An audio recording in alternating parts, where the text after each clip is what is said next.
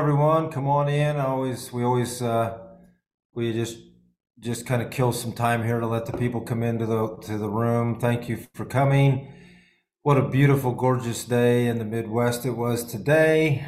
We have a great person with us this evening, Robyn O'Brien. We're going to do something a little different tonight, folks. Robyn is going to do some guest hosting for me and the podcast because what I want to do, I want to get a wider variety, a bigger net of people, so to speak. So Robyn knows a lot of people and she can tap into different parts of this regenerative movement, let's call it. And, this is kind of a crack-in session that Robyn is actually going to interview me. So, guest host Robyn, how you doing? Well, it's nice to see you, Rick. And thank you. And yes, it has been an absolutely beautiful day in Colorado. And I was just walking the dog and thinking, it is really the time that the trees show off. Like it is just, they are showing off big time. I don't know about you. Is that how it feels Yeah. out there? Oh yeah, we've got the yellows, the oranges, all those colors. Yeah, And it's you just know, breathtaking. And it's such an incredibly poignant reminder. it's nice. You like to go vacation in maybe warm weather or maybe snow ski, but it really is nice to live where you have the four seasons. Totally. Spring, summer, fall, winter. Now winter, I'm getting kind of that age where I can kind of skip Same. the winter part. Same. I'm totally the same. And Colorado has a long one. But yeah, I grew up in Houston and we didn't have four seasons. Everything was just hot, a little bit less hot and hot again. Yeah. And Colorado, it is absolutely stunningly beautiful. And that was my thought today when I was walking the dogs. I was like, we just kind of take for granted that these things are here all the time doing the work. And then in the autumn, they're there to remind us. Just pop. Yeah. I think that's probably pretty consistent, but I'm excited to be turning the tables a little bit here tonight. Yeah. Yeah. And I appreciate the trust that's in that because I know how it feels to sit on the other side of the table. But I Sure. think your story is so compelling, Rick. And, I find that I share it with a lot of people as this movement is growing, and it can be with other farmers, young farmers, older farmers. It can be with the partners that we have at Replant, in the food industry, these different multinationals that are trying to figure it out.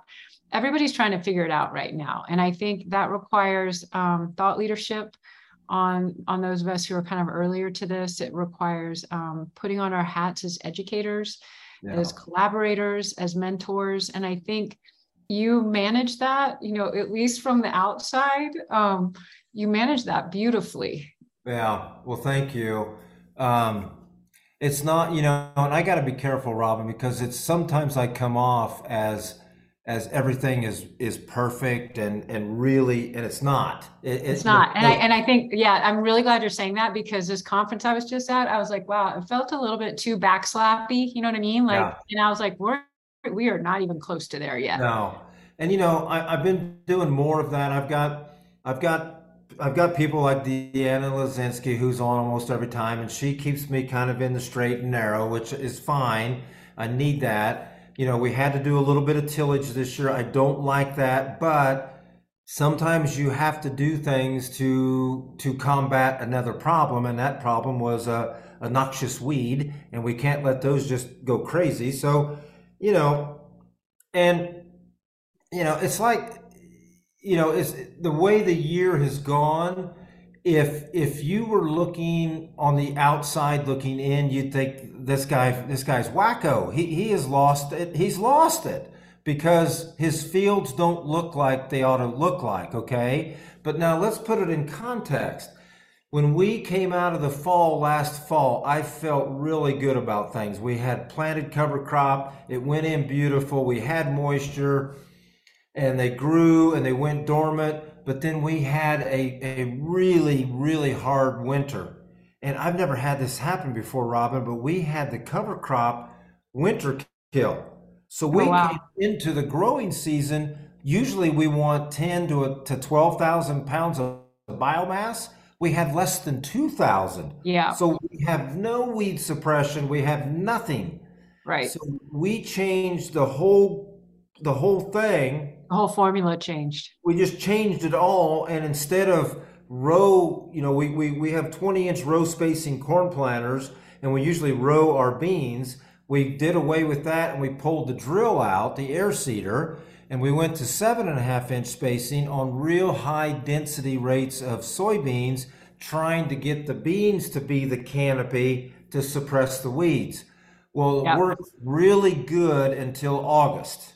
Then the rains came in August and the foxtail exploded.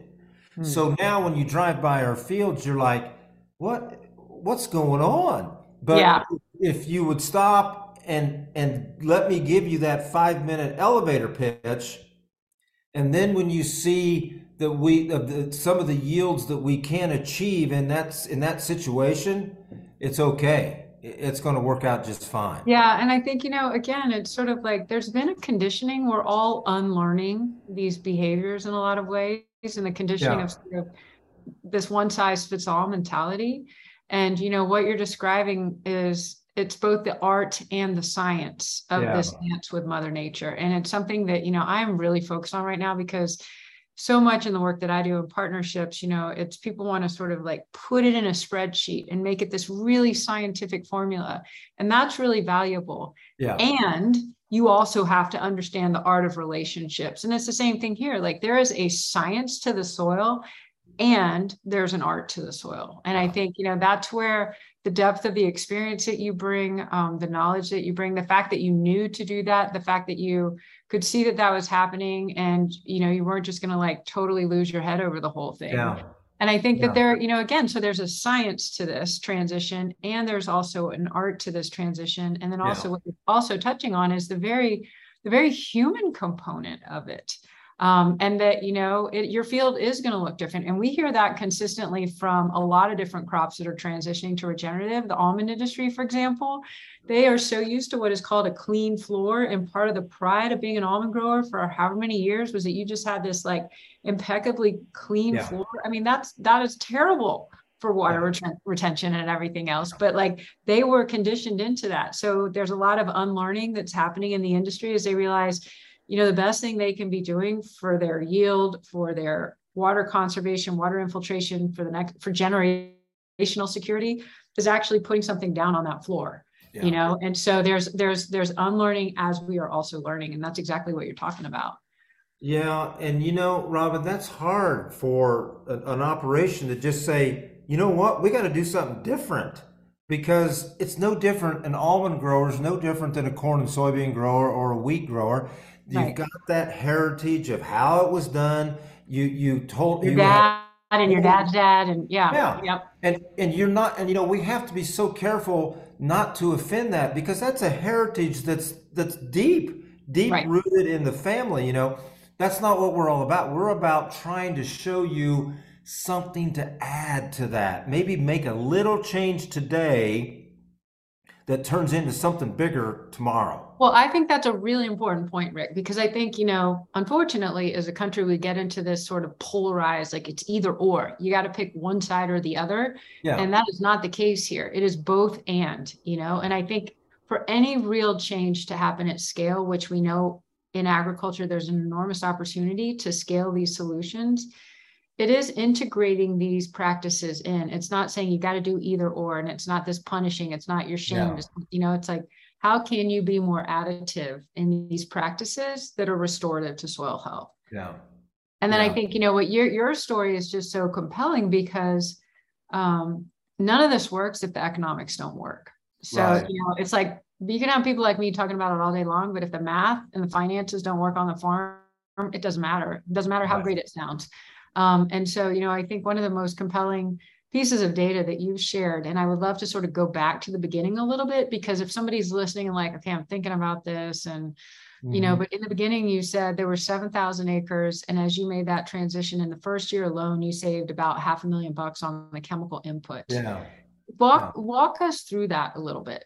Yeah. Yeah. See, what the timing is everything. When I've been blessed, I've been so blessed in my whole life with my wife and children and my father, my I mean everybody, okay? And there's certain people that come along your journey like you and and people like Dr. Aaron Silva. Dr. Aaron Silva from the University of Wisconsin taught me how to use a mechanical roller crimper that then that was my step right there to take me into the comfort zone to do organic with no chemistry. It was that right Wow. there. So we're starting to now reduce inputs. Way back, I don't know, 12 years ago, we're starting to reduce inputs, okay? And like I always tell everyone, and I even said this at the Senate, or I'm sorry, the House hearing when I testified in front of Congress, I told them the farm was the most profitable when we decreased inputs by 60% and we were 100% cover crop and 100% no-till. That right there, if you did that, 60% reduction of inputs across the United States, Robyn, it'd be huge. Yeah, but I'm going to circle back to this because there's some people that don't want you guys reducing those inputs. Oh yeah. The Oh guys yeah. sell the inputs. Yeah. Oh, I So, know. it's like there's real headwind here. And it's, I'm on the business side of things. And let's say I was on the board of one of those chemical input companies, they're going to try really hard to be like, it's not going to work, it's not going to work, it's not going to work. You're risking the farm. And you're telling me the exact opposite. What actually doesn't work, what's risking the farm are the chemical inputs, because it's risking the resiliency of the farm itself and the soil health. Yeah.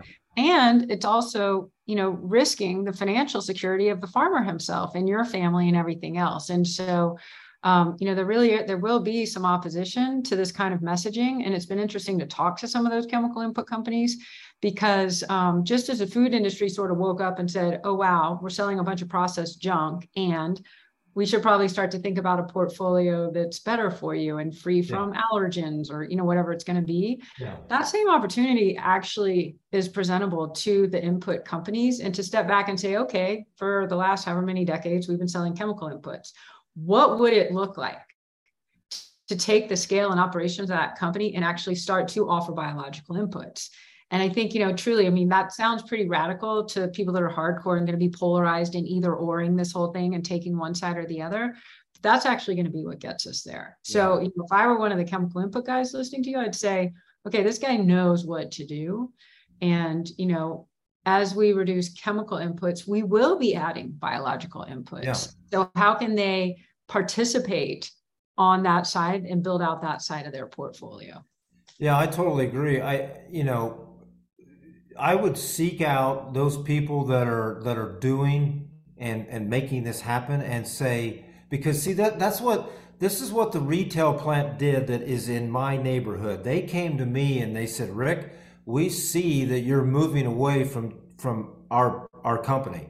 What can we do as a retail? And when I say retail, Robyn, what I mean by a retail plant is the place in the country that has the anhydrous tanks. They sell the chemicals. They sell the fertilizer. It's the service. And you probably were like a really loyal customer, a lot of revenue for them over a lot of years. Millions of dollars a year. Right. And it goes to zero. And they came to me and they said, Rick, we see you changing. How can we get involved? What do we need to do different to get involved and not fall behind in this? Right. And the first answer was buy a no-till drill and lease a tractor and put a person in the seat and go out and tell the farmer in your region, look, first year out, we'll do the drilling for free.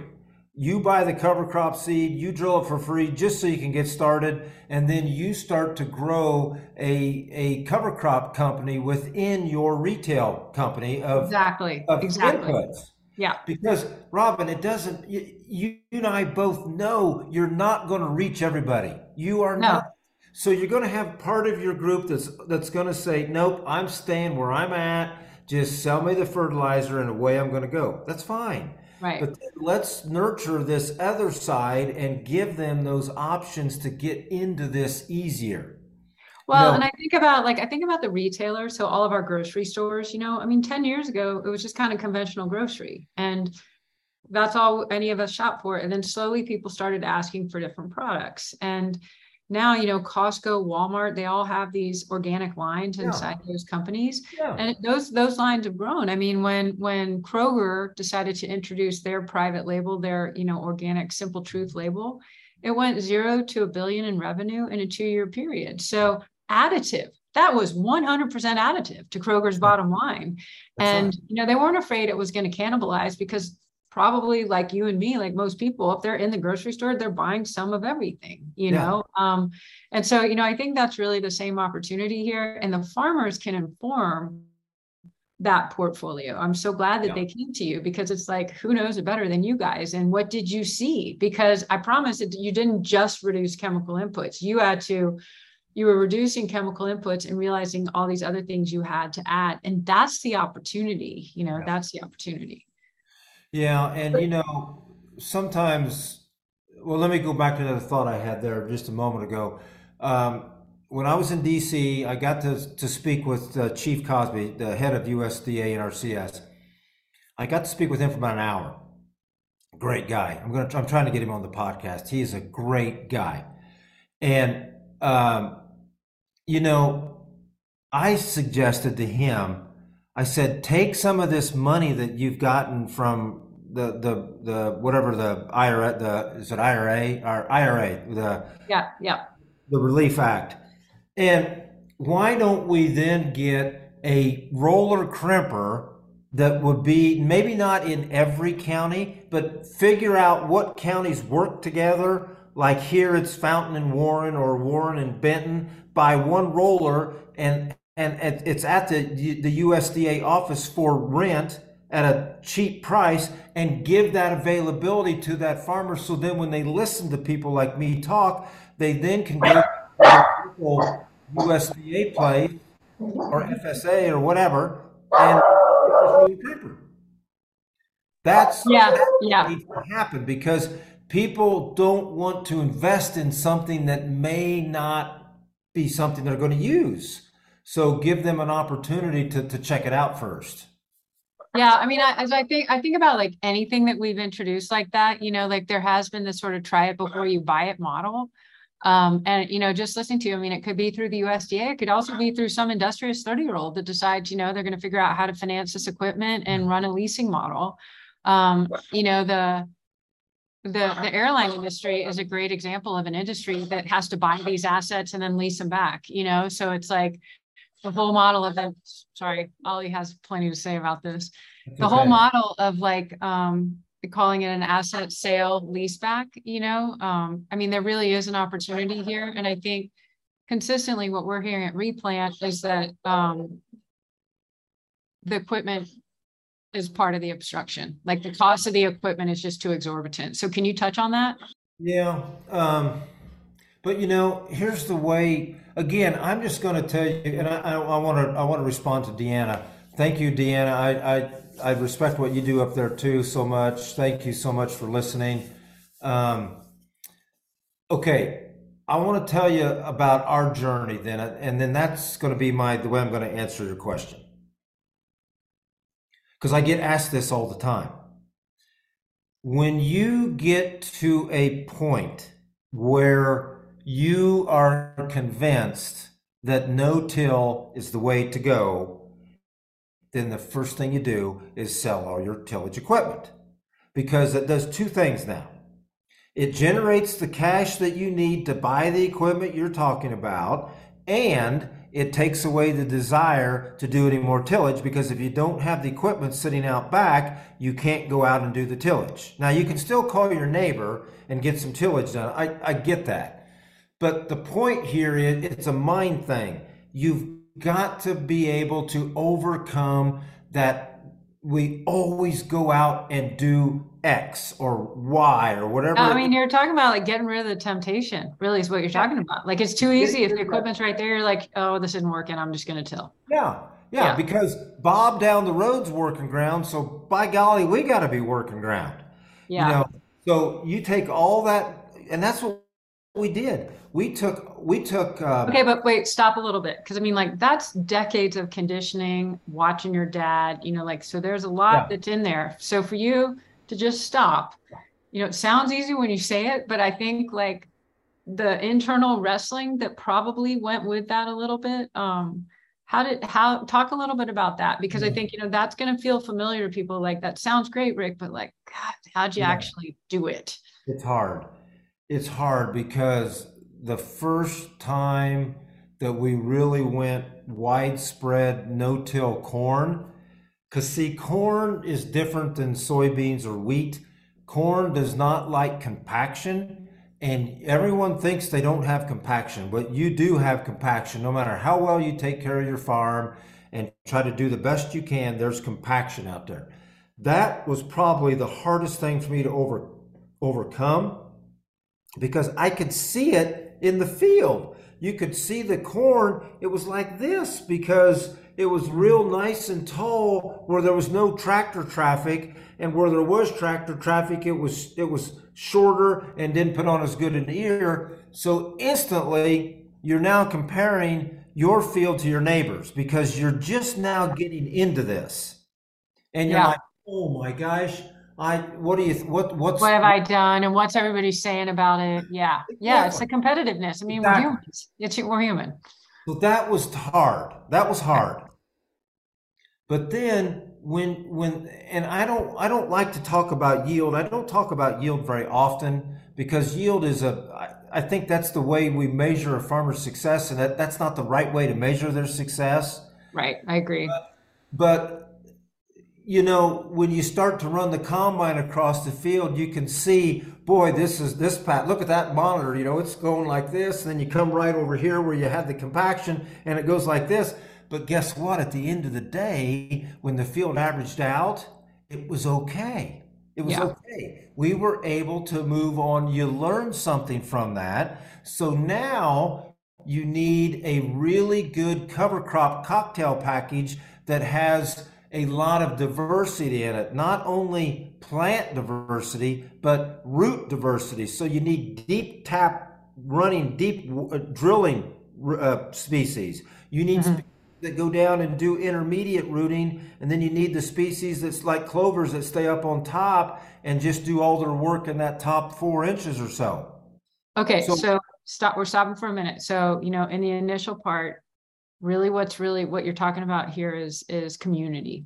So yeah, you need support. Like you need that friend or whoever it is, like when you're kind of freaking out on something that you're like, oh my God, and they talk you back from the edge.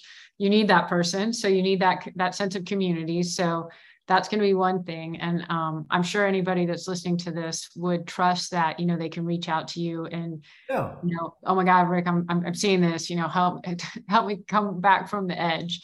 Mhm. And then, the second piece is the actual inputs themselves. So, understanding the cover cropping. And then I think the third piece that you've also touched on is this conditioning that has been in and around every part of agriculture, that the focus needs to be yield. Mhm. And a lot of farmers we are hearing from is like, I was told yield, yield, yield, yield, yield. And that while everybody was focusing up here on yield, like profitability just tanked, debt levels skyrocketed. So it's like, what am I focusing on? And like you've got to make all of these things balanced. So to step back and say, okay, we've all been conditioned to focus on yield. Let's also look at profitability. Let's look at, Yep. the cost of inputs. So speak a little bit about that, because I think it was that yield thing is simple. It's a talking point, but Yeah. it's like one quotient in an equation, and you've got all these other pieces that are equally as important for a farm to work. That's right. Now, I know yield is part of the calculation for ROI. I know that. But that's where it ends with me, okay? Because it's all about what you just said. It's about profitability. It's no different than any other business in the world. Ford Right, can make a right. million cars and not make any money. They'll go out of business in a year. But Well, why? and your kid, and then the kids are like, well, I don't want to do that. If a Yeah. kid has a choice between, Yeah. again, so I mean, we have a real generational security problem. You've got the younger generation that's like, I don't know if I want to step into this. I mean, we haven't created a Yeah. business model that looks appealing and lucrative to them. Because this focus solely on yield has ignored the profitability of the farmer. Yeah, I know. And I think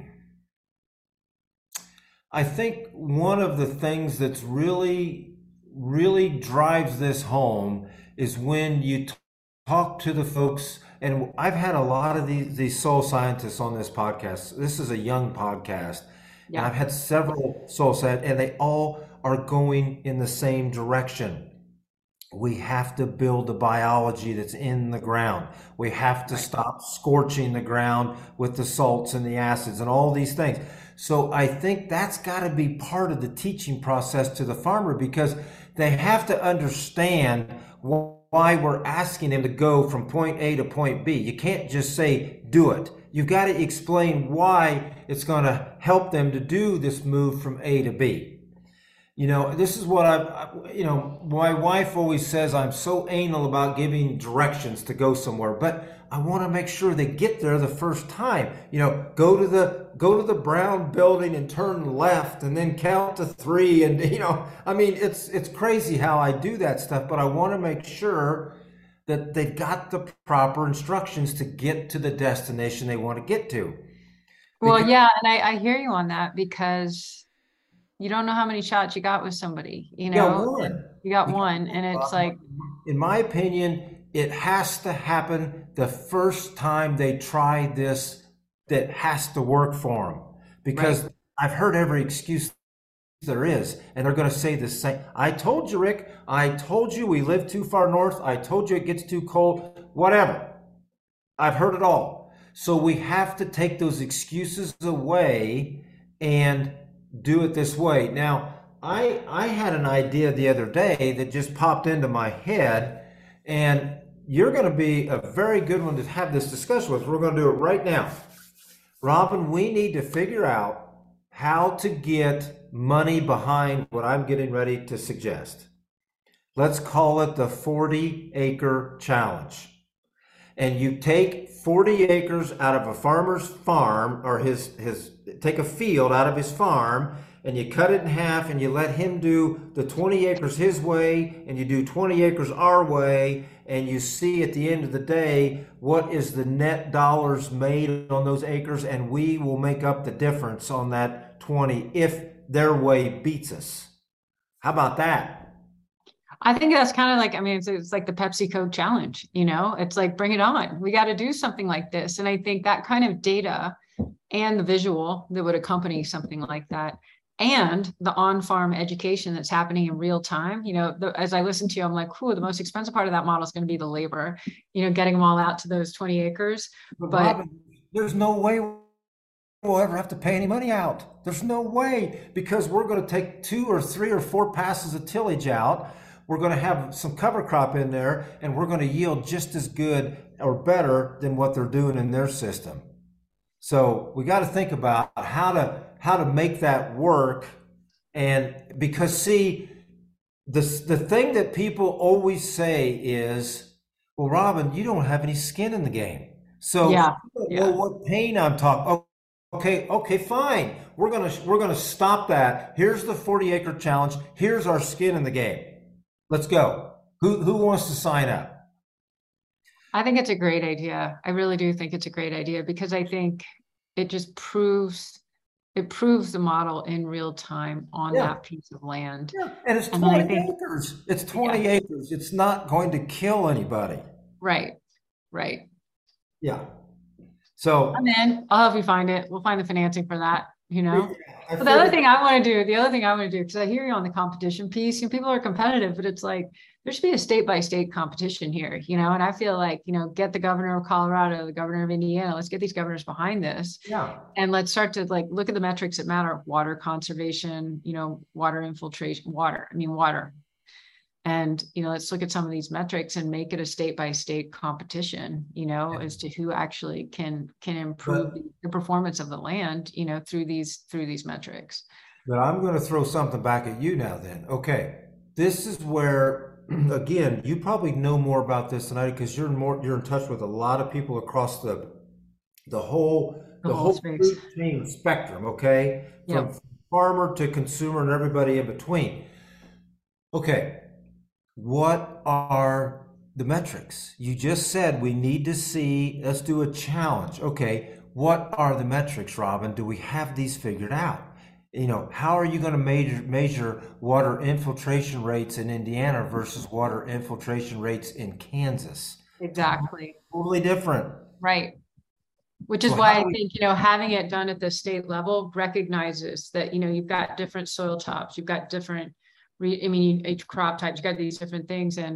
Um, and I think like what we're waking up to is that this one size fits all mindset It's not. doesn't work. No. So Which even is the reason 40 acre why. challenge, it's like, I mean, kind of to push back a little bit on that, it's like the consistency of the challenge works, but then to step back and say, okay, what actually works for the 40 acre challenge in Washington State with a blueberry grower that we happen to know versus, what's going to work in Idaho with a potato grower, Right. But it's on their farm. You're not comparing that Idaho potato grower to a No, corn grower in Iowa. You no. are doing this on his or her farm. Right. Well, so that's what we do at Replant though, Rick, because when we make these loans, the terms of the loan and the metrics that we capture are specific to that farm. And Yeah. so, we're not coming at you saying we're going to tell you what to do because I mean, that's the dumbest thing ever. You guys are the guys on the farm. So it's like, let's sit down and say, what is that impact metric that you want to capture on this piece of land here in Indiana? Yeah. And then we write that into the term sheet. And again, I think, See, that kind of collaboration is really what has been missing. yeah, see, and now you're headed somewhere. So now I think you could break the country into 8 regions. Maybe, I don't think you need 10. I think you could do 8. And then you need a leader in each region that then has a committee that does exactly what you just said. We are going to make, so you've got the High Plains region. You've got a group of 6 or 8 people, and they're going to determine based on the knowledge that they have within that region. I don't have any knowledge in the High Plains, so I Right. shouldn't make any suggestions there. Right. You get those people like Jimmy Emons or whoever out there, Jay Fuhrer, whoever, and you get these people then to say, okay, these are the metrics that we're going to abide by in the High Plains region. Exactly. Exactly. Totally. Yeah. I mean, Huh. and I think, that's that. And, for people that are used to sort of controlling this conversation around ag and especially kind of at the federal level, that requires them to actually step back, which is also one of the challenges, Yeah. is they've got to sort of step back. And, I think about like our Secretary of Agriculture here in Colorado's first female Secretary of Ag here in Colorado. She is awesome, Yeah. and she has come out of the Young Farmers Coalition. So she's very mindful of this generational security or insecurity, the fact that young people don't want to come into farming. So, again, I think to have it be much more sort of localized, it's empowering. It's really empowering. And you're not going to get, that's another thing I get, but I'm very fortunate, Robyn, because the story I tell apparently goes across many spectrums of farming. Because next in a couple of weeks, I'm going to Spokane, Washington, to talk to the folks out there. There won't be probably any corn or soybean growers there, but it doesn't matter because Right. following the principles of soil health, it's building soil health, it's building human health. But one of the things I always get is, why is this guy from Indiana coming to Kansas to talk and tell us, I'm not coming out there to tell you how to farm. I'm coming out there to try and describe to you what the principles of soil health have done for me. Right. And I think they can apply to you and help you. That it's not, so that's why. So that's what we see. So, for us as a team to partner with different companies across these different crop types, that's exactly what we're seeing is we're seeing the leadership emergence, Yeah. for a crop type. McCain, for example, as a company has done a phenomenal job of creating a regenerative framework. Mhm. And again, for people to recognize that this is a spectrum that people are moving on. It's not, don't make the perfect the enemy of the good. What we are actually asking for is 100% participation in these practices around soil health.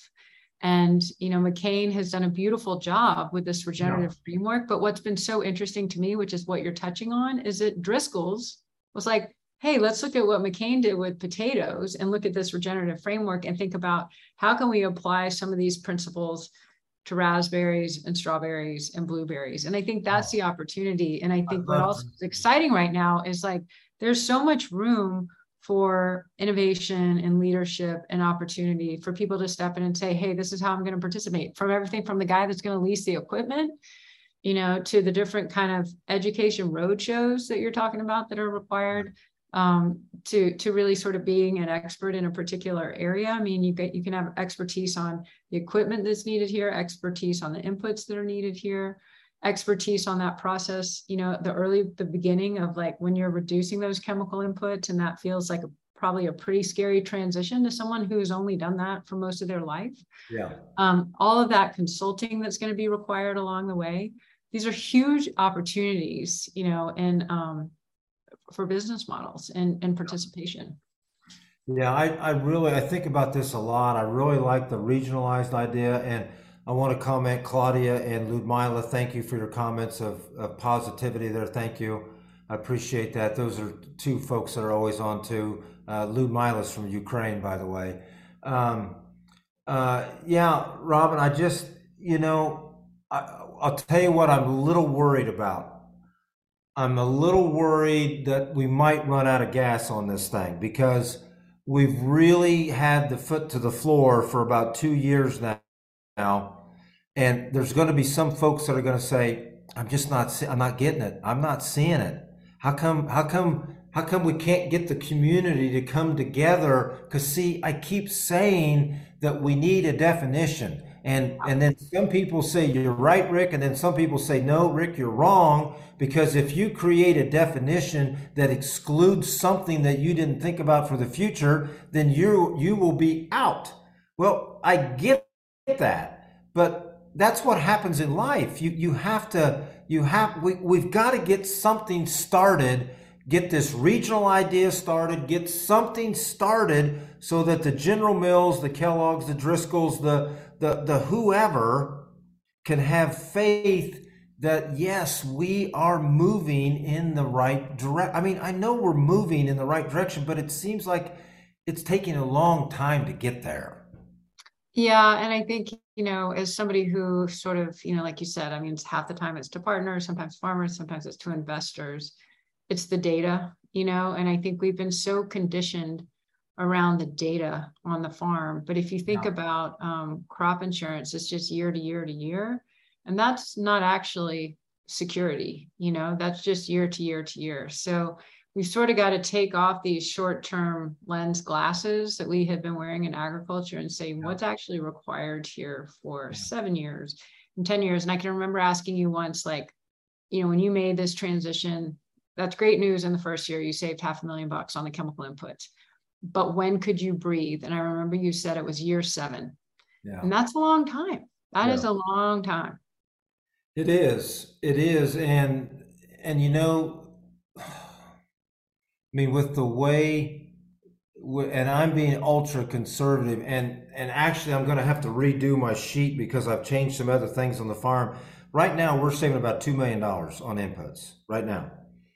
But it's actually going to go up because I've done some other, like epigenetics. I've been really, that's one of my main focuses. And then biology, hormones, stimulants.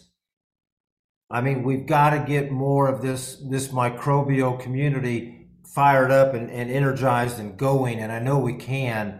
We just got to find those right markers, and we're gaining every day. I just hope, Rob. I mean, you've seen things like this before. You were, sustainable was around for a couple years. It's not much around anymore, that word. It's all regenerative now. So, what's going to happen here? Right. And I think, there are a lot of things that need to happen. And I need to lift a little bit of the responsibility off your shoulders, Rick, because I see it in friends that have been in this space for a long time where we tend to shoulder all of it.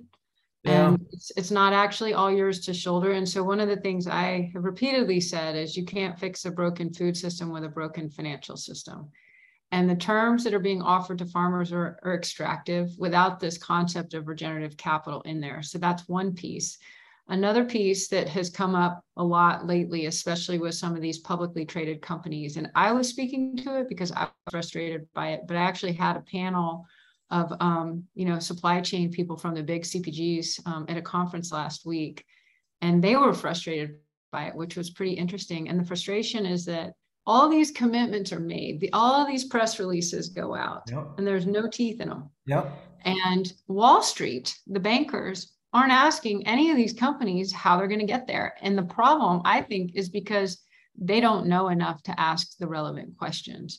So while we can talk about how important it is to educate the farmers, we've also really got to educate the capital. That's And right. so you've got, McCain says by 2030, 100% of our supply chain is going to be regenerative. General Mills puts out press releases. Pepsi puts out press releases. And these bankers sitting in New York mostly don't even know enough to ask the relevant questions of how are you going to get there? Because those follow-up questions are critical, because then you've got General Mills treasurer and CFO saying, oh shit, I've Right. actually got to invest in this. It's not all going to be on Rick Clark's shoulders. Right. It's got to be shouldered literally across the industry. And unfortunately, these brands are putting out these press releases, and these bankers don't know enough yet to ask the really important questions of how are you investing in the infrastructure?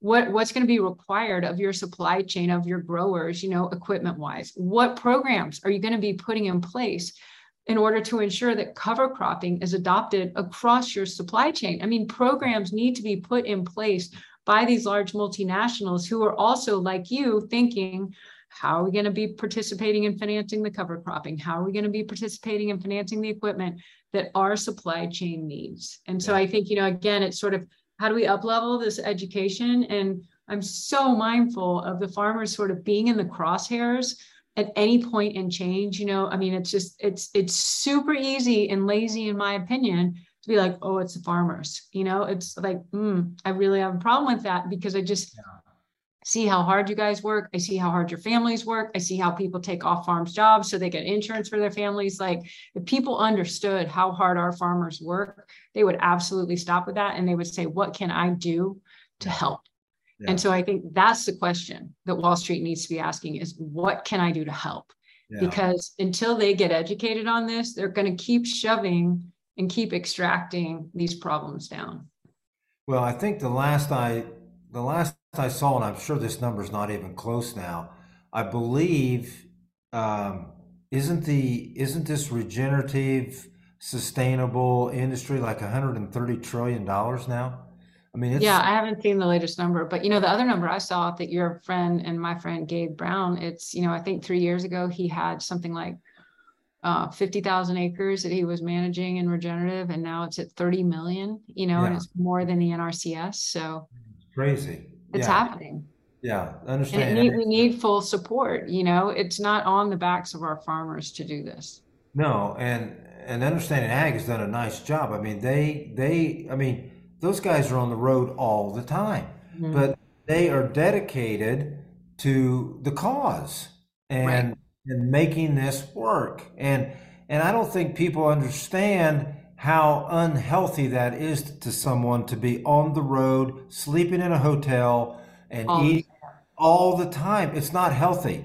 No, I mean, that the last time I saw Gabe right before COVID, that was exact. He said, I'm on the road 300 days a year. And I'm like, you have got to take care of yourself. You are way too valuable. Yeah. Yeah. Yeah. So people need to realize what pain goes into doing this, and most do, but I want to go a little further with what you just. I mean, like BlackRock. I mean, Right. BlackRock, they get a black eye all the time, but they've got two humongous regenerative funds. The last I knew, they were each over $700 million. These are regenerative funds. They've got BlackRock. Right. So it's there. The people are there. They understand that this is going to have to happen at some point. But Robyn, it's going to take folks like you and the people to we got to keep pushing. Yeah. We got to keep shoving this forward. Well, and I think, honestly, like podcasts like yours are such an important platform where people can come and feel safe.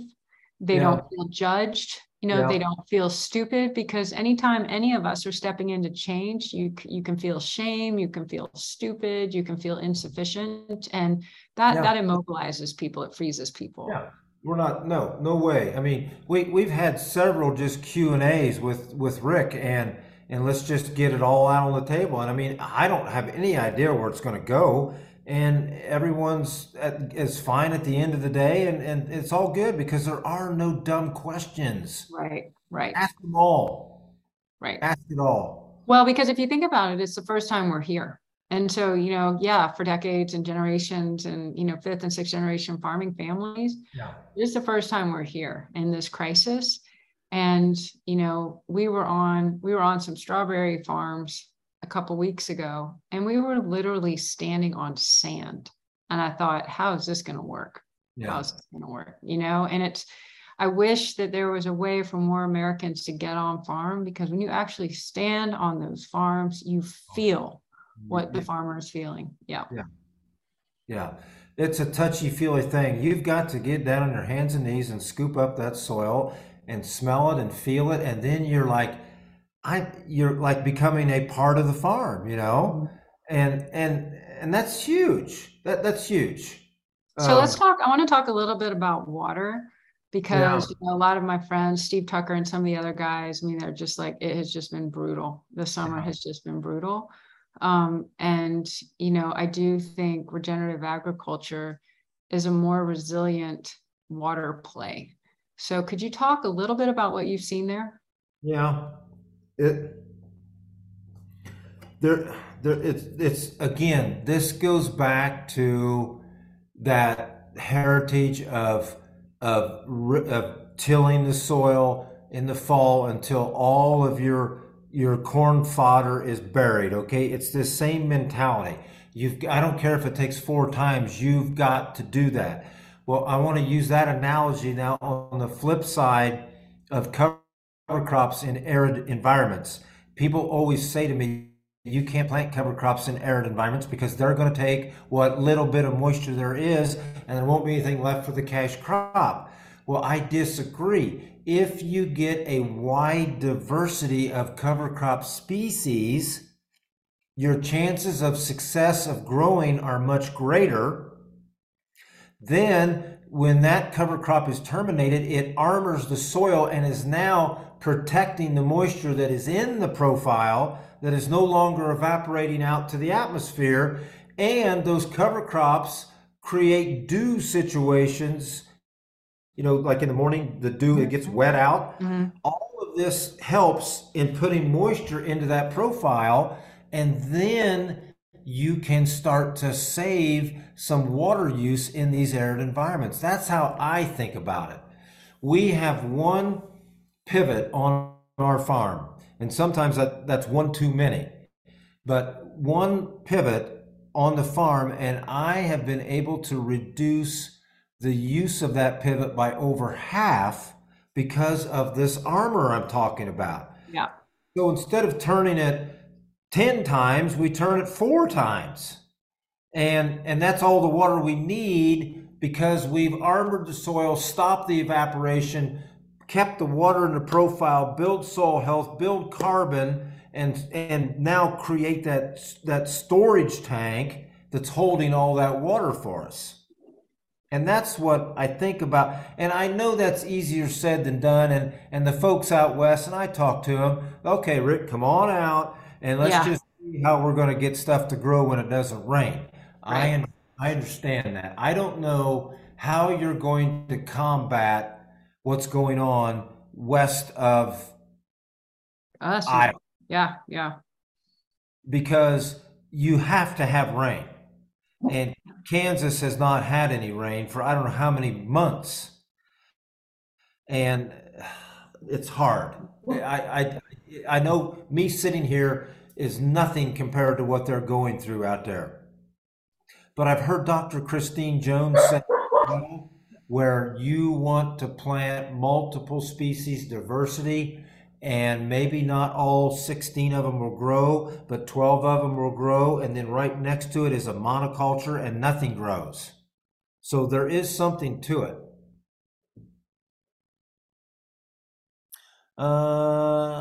Yes, uses less moisture per unit. Yeah, yeah. I thank you, Ludmila. I totally agree. She substantiated what we were just talking about. So, but Robyn, I want to go a little different thing on the water. and this is something that people don't much talk about, is water quality. If I was a municipality that was needing to get water for my community, I would deeply care about how the farm ground is being farmed around my water supply. Well, that's why I asked, because it's like this is where policymakers will engage, in my opinion. Yeah, yeah, And I think we've spent a ton of airtime on carbon because, way the too big much. banks are like, oh, their transaction fees around this whole carbon trading scheme. I mean, that's what the banks are looking at. But it's like none of this works without water. And I think you look at the drought crisis in California, the governor of California should absolutely be figuring out regenerative principles and practices on the farms out there, if for no other reason than for the water conservation Right. purposes. And we've seen that with the almond orchards, where there's been a 500% increase in water infiltration in that transition to regenerative agriculture, because like you're saying, you've got, instead of that barren floor, you got this Yeah. beautifully vibrant floor that can, healthy soil that can hold water. And to me, you want to talk about like, okay, what's required to really kick this thing at scale? I think it's that data. I think it's around water conservation, and I think it's Yeah. around water usage that's really going to be the thing that's going to motivate and engage the policymakers. Yeah, I spoke in August in Sacramento, California for acres. It was awesome.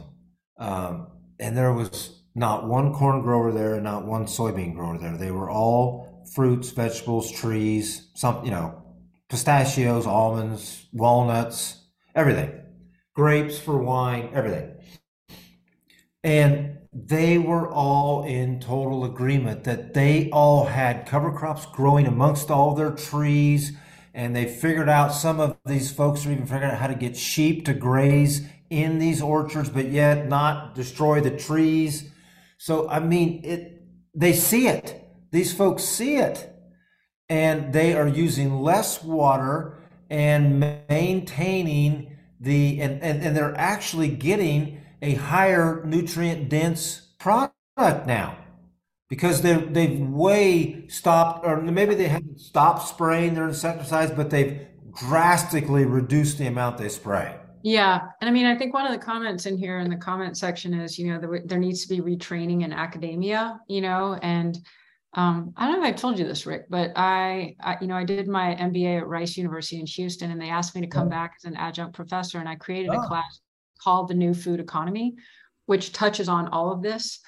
And it's been really interesting to watch it take off. The number of kids that are enrolling in it this good. last year was like 3 times the number we'd had before. And I think that there's really this real environmental concern, Yeah. and recognizing that this presents a solution. And I think, the news can be so dire and so heavy, and the rates of suicide in the farming community are so high, higher than any other industry. A friend sent a text the other day. She's like, I had no idea. And I was like, God, there's just so much that people don't know.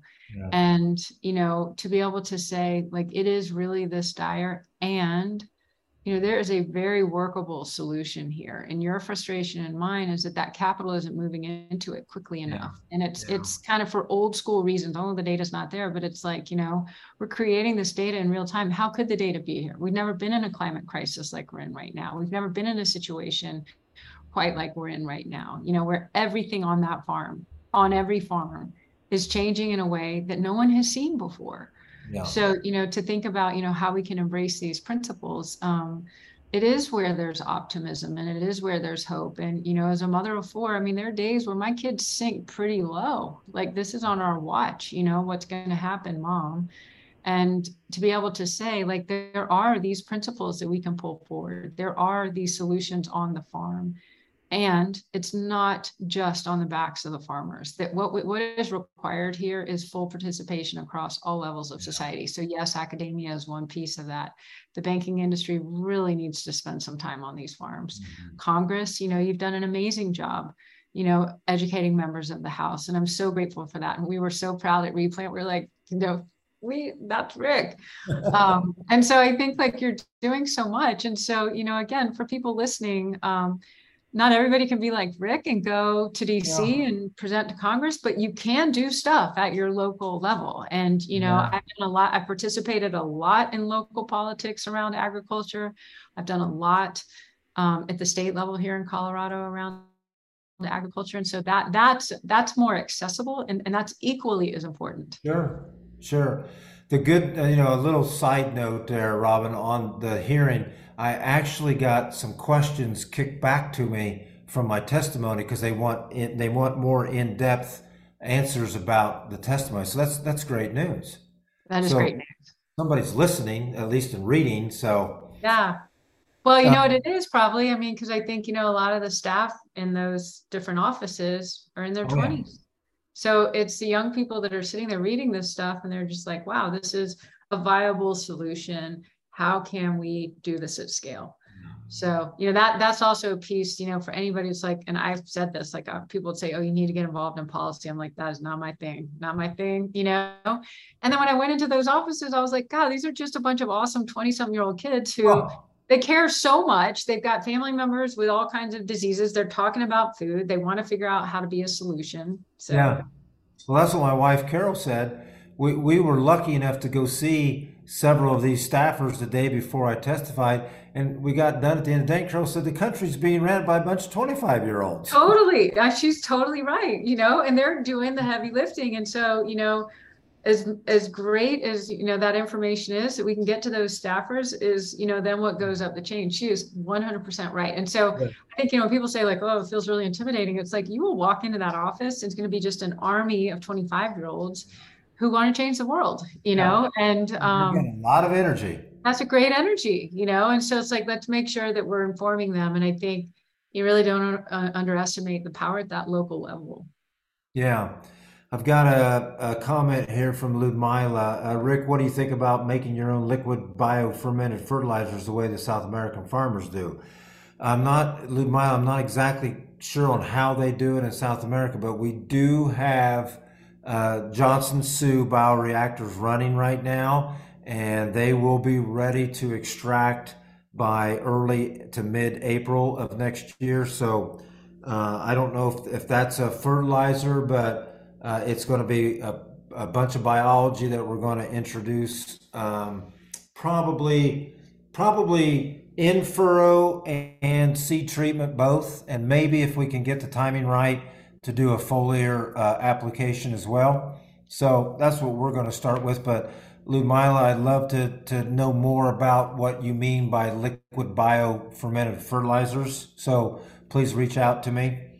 Um, And then the other thing I will say, Rick, is like we've got you, we've got Gabe, we've got Mitchell Ora of Understanding Ag, we've got yeah, John Kemp. I mean, they're all these great guys. And what we're starting to see is a guy named Coulter, who's part of Regenerative Buffalo, and he's in that same tension all of you guys are, where it's like he's got to be running his own operations, and then he just has this complete calling as an educator to really sort of get out there and teach and yeah, preach this. And so he's in that tension of like, wow, my family leaves me here on the farm, and this is so important, and I know I can teach it. And then we've got Paul Grieve, who's with Pasture Bird, which is a division of Purdue. And yeah, Paul's been phenomenal of what he's been teaching about what we can actually do with chickens and poultry. And I think, look to these examples of inspiration. And, we can't all be Rick going to DC and doing these things, but within your community, you've spoken before about these coffee talks and people just yeah, getting together, in a casual way. I think people are really hungry for positivity. I think they're really hungry for solutions. I'm with you that we can't sugarcoat it. We've got to be super honest or you're not believable. yeah, And so it's, really saying like, this is what was really hard. And here I am now, however many years, saving $2 million on the inputs. yeah. Yeah, and the other way I like to look at that too, Robyn, is because I've lived it all. I mean, we've written $1 million checks for chemistry, and Yeah.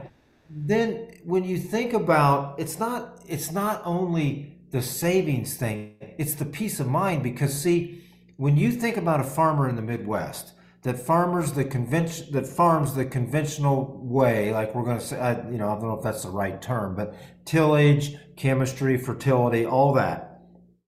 They have typically are done planting by June the 1st, everything. Right. So all of that money that they had to borrow for all those inputs is out there in the field at jeopardy and at Mother Nature's whim of if it's going to rain or not.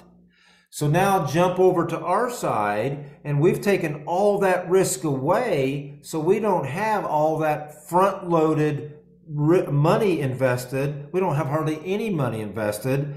And then it just makes it easier to go through the year knowing that, oh my gosh, my corn's got to make 236 bushels to break even this year. That's if the price stays where it is, and I'm too scared to sell very much because it hasn't rained in 6 weeks. So, I Yeah. mean, the farm, I mean, it's just nonstop Well, about. I think, listening to you, it's as you change the behavior instead of being, in this sort of group think and this one size fits all mentality, and this is the way it's always done. I'm going to put all this money in the field. I'm just going to pray, Right. really, because that's all you can do. What we're saying is, how do you actually empower the Yeah. grower? Yeah. Because once you've done that, you've given away your power. Like, it's in the ground, you've invested, and you just pray that, all these elements are actually going to work in your favor, as opposed to managing it in a much more incremental way, which actually empowers the grower financially, economically, empowers you Yeah. on the farm, and allows you to deal with the circumstances as they actually happen. Yeah. And then they become more self-sufficient, and Right. they become less reliable. I mean, the look at the transportation in this. I mean, if you couldn't picture a more perfect storm than what we've got going on around the world right now. I mean, Putin is in war with Ukraine. The Europeans are going to be out of gas to heat their homes. We don't have any rain here in the West, and then South America's been dry. Europe's been dry. Well, the Now, Prime Minister of the UK just resigned after 6 weeks, yeah, that didn't tell yeah. you. And Yeah. now the Mississippi's at levels they can't transport. I mean, it's just nuts. Yeah. I mean, how much And rain? it's so, and it really, like, it's been largely self-inflicted. So, to really, we can stop and we can say, the systems, all of these systems that we've inherited are not working in the 21st Yeah. century. And I don't think, that it was bad people designing them. They were just designing them under different circumstances without any kind of visibility into what could possibly be where we are today. Yeah. And so, I mean, I've made some noise, but at this point, it's like that finger wagging. It's a complete waste of our time and energy. Where we stand in the 21st century requires courage, collaboration, creativity. And that's really the opportunity, I think, in front of us Yeah. today. And again, it's like, you can argue all day long, and yes, that way of farming did work for several years and several decades. But where we are today with the volatility in weather and the volatility in climate, water security issues, labor security issues, yeah, Supply chain. energy costs. I mean, we are on a totally different landscape. And the parallel I give always is, the landscape of the health of our families changed, and Yeah. that required the food industry to change. The Yeah. landscape, the literal landscape of that farm has changed. You guys are operating under totally different circumstances than your grandfathers. Yeah. And, that requires adaptation. And I think I'm grateful for you, because you have this complete alignment of your head and your heart in this. Yeah. You have an amazing family behind you to support you. Oh, yeah. And I think, you're a beautiful teacher in this space and in this movement for so many of us. And I'm really, really glad that the guys in DC have figured out who you are and picked you up and, brought you out there. And I hope they continue to. And I know that's a big demand on your time, but I really do think you're an incredible ambassador for all of us in this. Well, thank you. Thank you. Sometimes I wonder locally, because like I described earlier in the podcast, our fields don't look quite desirable. So I feel like I'm not being a good ambassador, but That's it's not what it's yeah. about. At this point, I think, that's part of that conditioning we've all got to unlearn. Yeah. It's not what you see on top that matters. It's what's the magic that's happening underneath. Yeah. Yeah, that's right. That's right. That's right. So do we Well, have any final questions? Appreciate everybody who's been chiming in. yeah, this has been great Q&A. Thanks everyone. If we are probably going to cut this off, I think Robyn's got to get going. Now, this was kind of a prelude because I'd like to have, I'm going to do more of I've had Mitchell Hora be a host. I've had Lauren Steinlage. Robyn's going to host here sometime in the near future. I want to move this around to my friends because, and I'm going to talk to Carol. I like for my wife to do one. She doesn't know that yet, but I'm going to talk to her about it. I want to bring different people in, different ideas. I want to get a financial planner on because this is important. I want to get a person on that does estate planning because Yeah. this is important. How do you hand the farm off to the next Yeah. generation? I mean, this is all important stuff. Oh, totally. Yeah. I mean, this is So, like estate planning for the country and our food supply. Couldn't be more important. Yeah. yeah. Especially with So, what we've just seen in Ukraine and Russia.